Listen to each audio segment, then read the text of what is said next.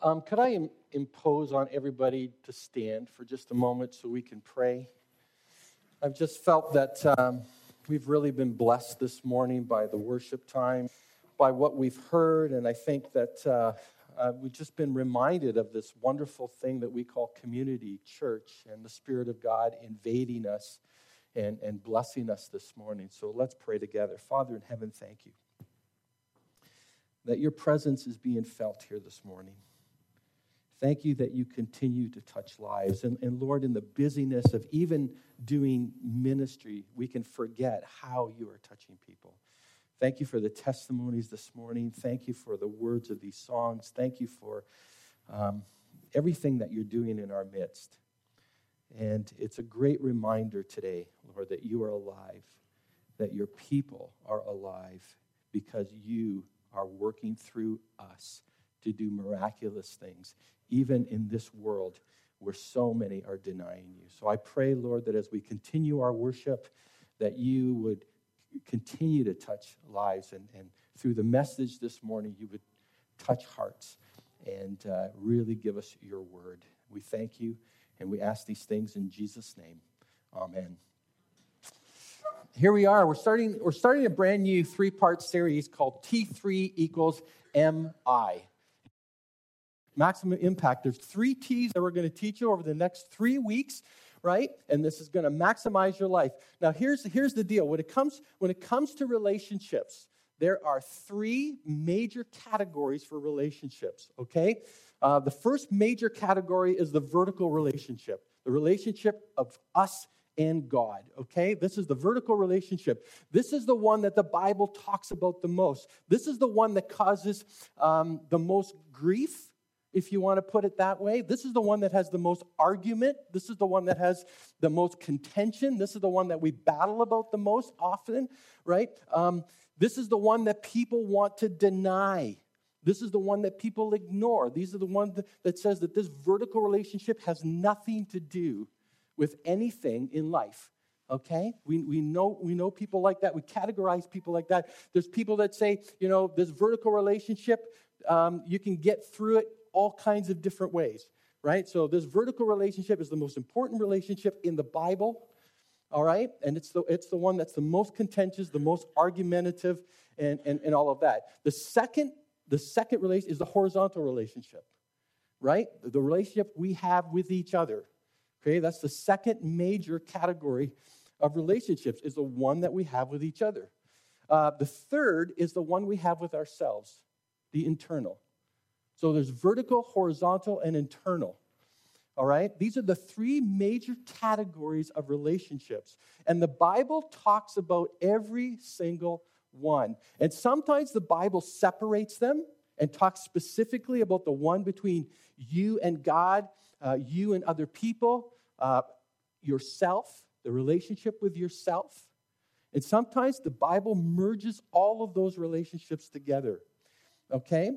And the formula we're going to show you is a formula that Jesus himself used. Okay? So this isn't just some made up thing, right? Because it's very, very important. Matt Jacoby, in his book, Deeper Places, wrote this: what truly invigorates the soul is relationships. That's what truly invigorates the soul. It is what we were made for, and it's what activates joy. This whole business of relationships is very important. We are made for a relationship with God. We are made to have relationships with each other. And we're made to have a healthy relationship with ourselves. And we know when one gets distorted, the others get distorted as well. Okay? Now, this is going to be really simple stuff. Okay? Because when we talk about maximizing our impact, maximizing our relationships, maximizing even our relationship with God, we want to get, I don't know how to put it, but we think of things that we practice. You're probably going to think of things like prayer and Bible study and things like that. But we're going to get even simpler than that. Because if you don't have these 3 components, something is going to go Wrong. Now, when you get all these three components, you might say, you know what? I practice all those three components when it comes to God. So I have no problem, but I don't practice those three components at all with my relationship with other people. Right? Or I do two of the T's when I have a relationship with other people and a relationship with myself, but this third one's a real problem. Or this third one I'm not dealing with really well when it comes to God and I. So that's how basic we're going to get. So these three are really important, and already I've got everybody trying to guess what the three T's are, so stop doing that. So here's the beginning of the formula, all right? Time. That's the very first T, all right? This is what we're going to talk about today, is this thing called time, the formula for maximum impact. A famous quote from St. Augustine said, he says, I know what time is. This is what St. Augustine wrote. He goes, I know what time is. You know what time is. But the minute you ask somebody to define it for you, you go, I don't know. Okay? I don't know. Time is just one of those things. You know, we can talk about the law of entropy and how the arrow goes through the certain time vortex. And the law of entropy means that as time goes, things get worse, not better. So that's the law of entropy. But we're not interested this morning about talking about the definition of time. Okay? We're more interested about raising awareness about time. Okay? Now,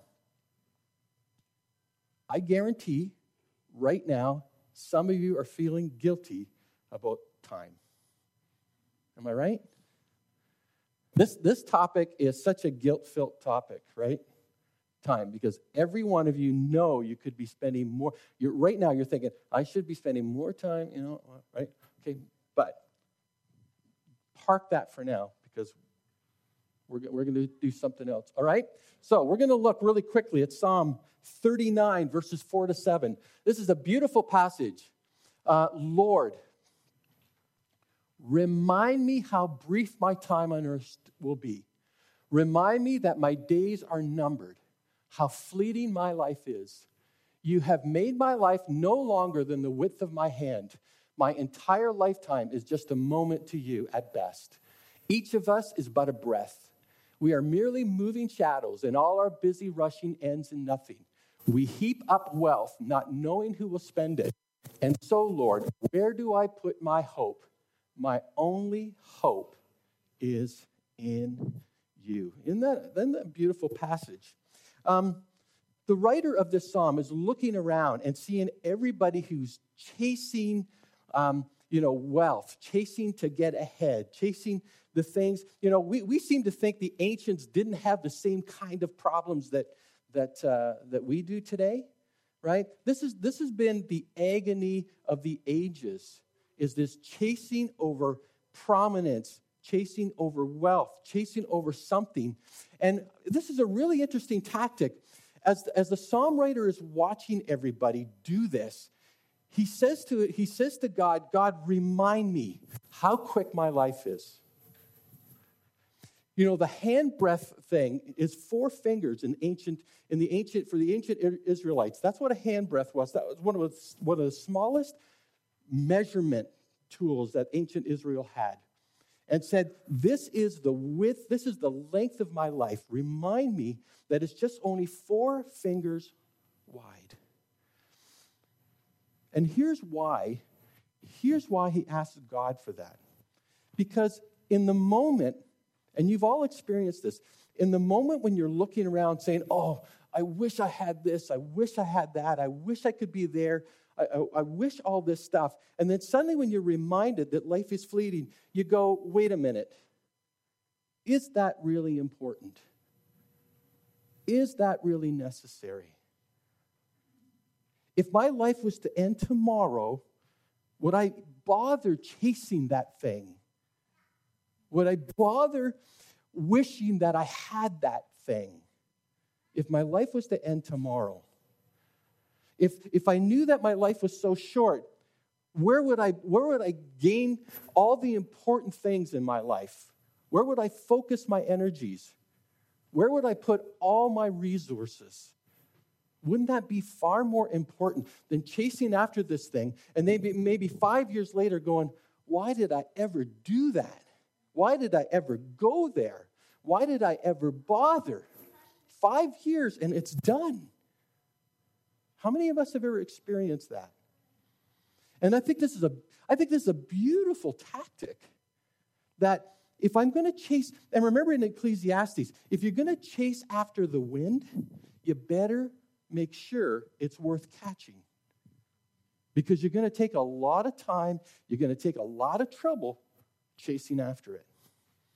And this is what the psalm writer is talking about. Because whatever you chase better be worth catching. Because if you chase the wind, you'll never be able to fully catch it. That's the problem.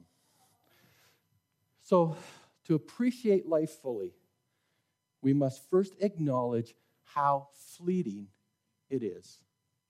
I have never been at a graveside, I've never been at a bedside of someone in their final days who said to me, Pastor, I wish I had spent more time with my desk. I wish I'd spent more time in my office. Right? Isn't it amazing how focused we become when time becomes limited? I don't know what it is about time when it becomes limited that causes us to focus. Do you realize, I think one of the things that proves that God is good is that he doesn't give us what tomorrow's going to look like. He does in signposts, and he does in non-specific ways, if I can say it that way. But do you realize God knows what we're like? We're so worried about tomorrow that many of us miss today. And if God gave us all of our tomorrows, how many of us would be consumed even more so than we are now? Or is it just me? Okay. Here's another PowerPoint. To acknowledge life fully, we need to first acknowledge that it is fleeting. I think that's really important. And if you look at the Luke passage, that's the guy who's building the barns to say, eat, drink, and be merry. I've got all this time. And Jesus says, you fool, your life's going to be taken from you tonight. Okay? We just don't know. The next PowerPoint is from Rick Warren. I've always loved this line from Purpose Driven Life. Whenever we give your time, you are making a sacrifice, and sacrifice is the essence of love. Isn't that a beautiful, and how many of us love to give our time because that's an expression of our love? That is the best expression of love. You can make almost anything in this life. You can't make more time.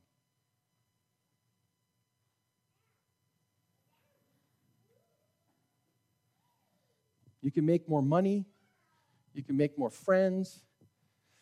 You can make almost anything. But you can't extend your life beyond what God has ordained for you. That's the reality. And when time is up, time is up. You can't do anything about it. Okay? That's the reality, right? That is just the reality. So here's a couple of points I want to make based on this passage. Oh, I've given you both. Oh, that's nice. Okay. Time is a commodity, okay, that is meant to be invested. Time is a commodity that is meant to be invested. Most of us don't think of time as an investment we have to make each and every day. All right? Carl Sandburg wrote, time is the coin of your life. It is the only coin you have, and only you can determine how it will be spent. Be careful lest you let other people spend it for you. Okay? Here's the deal. We all know if we want to have a better relationship with God, it means taking time. If we're going to have a better relationship with our spouse, it's going to take time. Better relationship with the kids, it's going to take time. You just can't get around that. You just can't. If anything, people get upset with social media and get upset with technology and that. I'm glad for technology because that means I can spend more time with my kids because they're not in the house anymore. And I can Skype with them and I can text them and I can all that. That might not. It's nice that I can Skype with them and that. All right? But you got to take time. And that's where the guilty part comes in, right? You got to take the time. Right? In the Warwick Lectures, I'm going to read something out of 1958. Okay? 1958, delivered in Scotland. D.T. Niles offered these words: hurry means that we gather impressions but have no experiences, that we collect acquaintances but make no friends, that we attend meetings but experience no encounter. We must recover eternity if we are to find time, and eternity is what Jesus came to restore. For without it, we have no clarity. Now, I love that because how many of you have ever thought that Jesus came to restore eternity? Have you ever thought of it that way? That Jesus came to restore eternity. Ben Franklin wrote this: if we take care of the minutes, the years will take care of themselves. Good time management is taking care of the things that matter most to us first. Lou Holtz wrote this. He has a great formula. He has a formula built on the acronym WIN. What's important now? What's important now? Use some of your precious time to figure out what's important in your life, and you will win. Do you know that 30% of the people recently surveyed said they do not go to church because they're too busy? 30% because they're too busy. Time is a reality that we need to spend. Secondly, and this is the point I really want to hit home with. Biblical time is often presented more in terms of seasons, and not this linear thought. Okay? Really important. How many of you remember Ecclesiastes 3?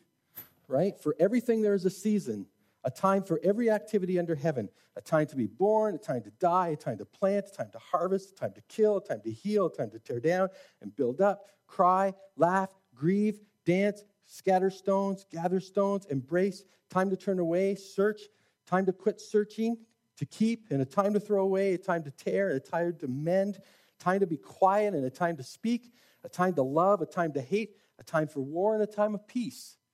Right? There's a time for everything. But I love this part. Yet God has made everything beautiful for its own time. He has planted eternity in the human heart, but even so, people cannot see the whole scope of God's work from beginning to end. Their time is a cycle of endless repetition and of seasons. That's the way the biblical picture of time is made. But the important thing is that even though we experience time, we are wired for eternity. That's what that passage is talking about. We experience time. You know, we're bound by time. But the reality is God's implanted in each and one of our hearts this idea of eternity. This idea of eternity. Now, this idea of seasons is really important because to go back to this whole notion of a guilt that we all feel when we talk about time, this is the important thing to remember. I am not personally a big believer in balanced living. Okay? That might surprise a few of you, I don't think the Bible even teaches balanced living. All right? What I believe the Bible teaches is that there's a season for everything. Okay? That in your life, there's a season for everything. Some of you right now are at home with the kids. Okay?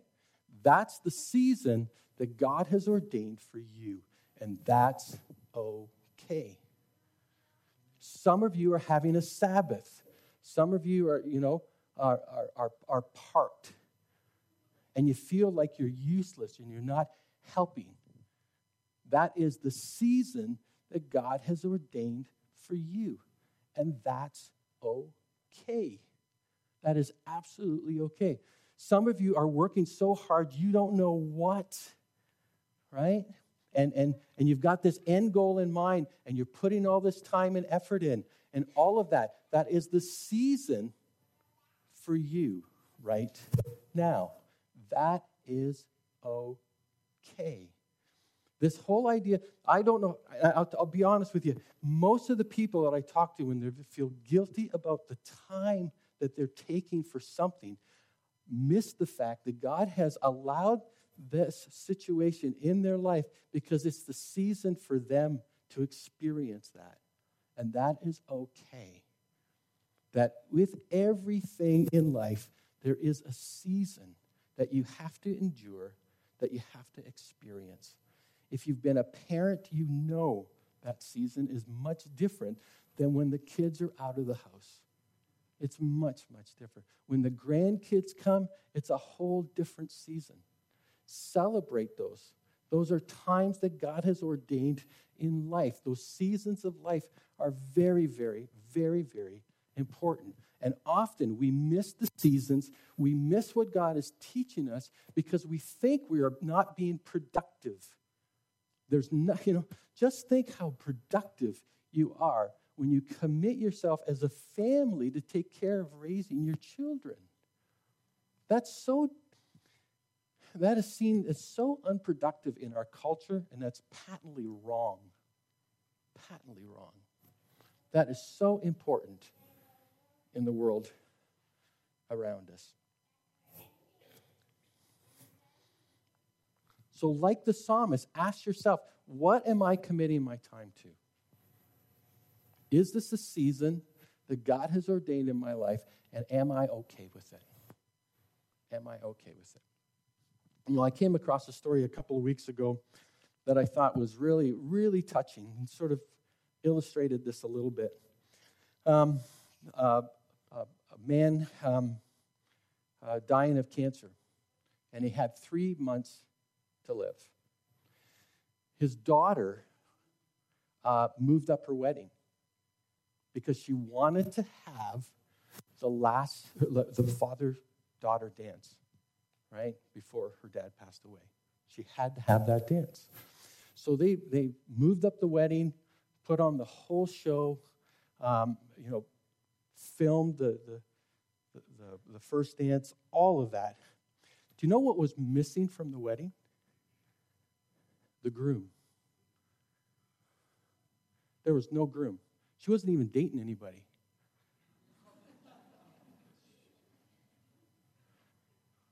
But she wasn't going to let her dad go without having that dance. So they put the whole thing on, the whole show on, to have that dance. Because time becomes so valuable when we're faced with circumstances like that. I think the Bible teaches constantly, don't wait for those moments to invest your time as you should. And to ask each and every day, how am I investing my time? If you're going to have maximum impact with anybody, be it your relationship with God, be it your relationship with others, be it your relationship even with yourself, you've got to take the time. Come back next week for part 2. And in 3 weeks, you'll have the full equation You'll understand the three components that you need to maximize your impact. And I'm going to say it as we close, and just before I close in prayer, Jesus practiced this and modeled this very, very well. Can we pray together? Father in heaven, thank you that you desire for us to have maximum impact in our lives. But there's just no getting around this time thing that can almost make us feel guilty. And yeah, maybe for some of us it's good to have the question posed and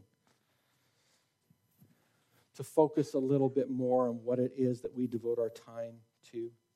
For some of us, we're really good at devoting time with the family. Some of us are really good at devoting time to ourselves. Some of us even good at devoting time with you. But Lord, challenge us today as to the areas that maybe we're not investing as we should. And Lord, for those areas where you've given us a season where we've decided to maybe invest in ways that builds the relationships of others, like our children or aging parents or something like that. Lord, help us to see that that is a season in life, that you are blessing it, you've ordained it, and that we should celebrate it for what it is. So, Lord, we thank you again for your word, its power over our lives if we allow it to touch our hearts, and that we would continue to serve you in truth with our time. In Jesus' name, amen.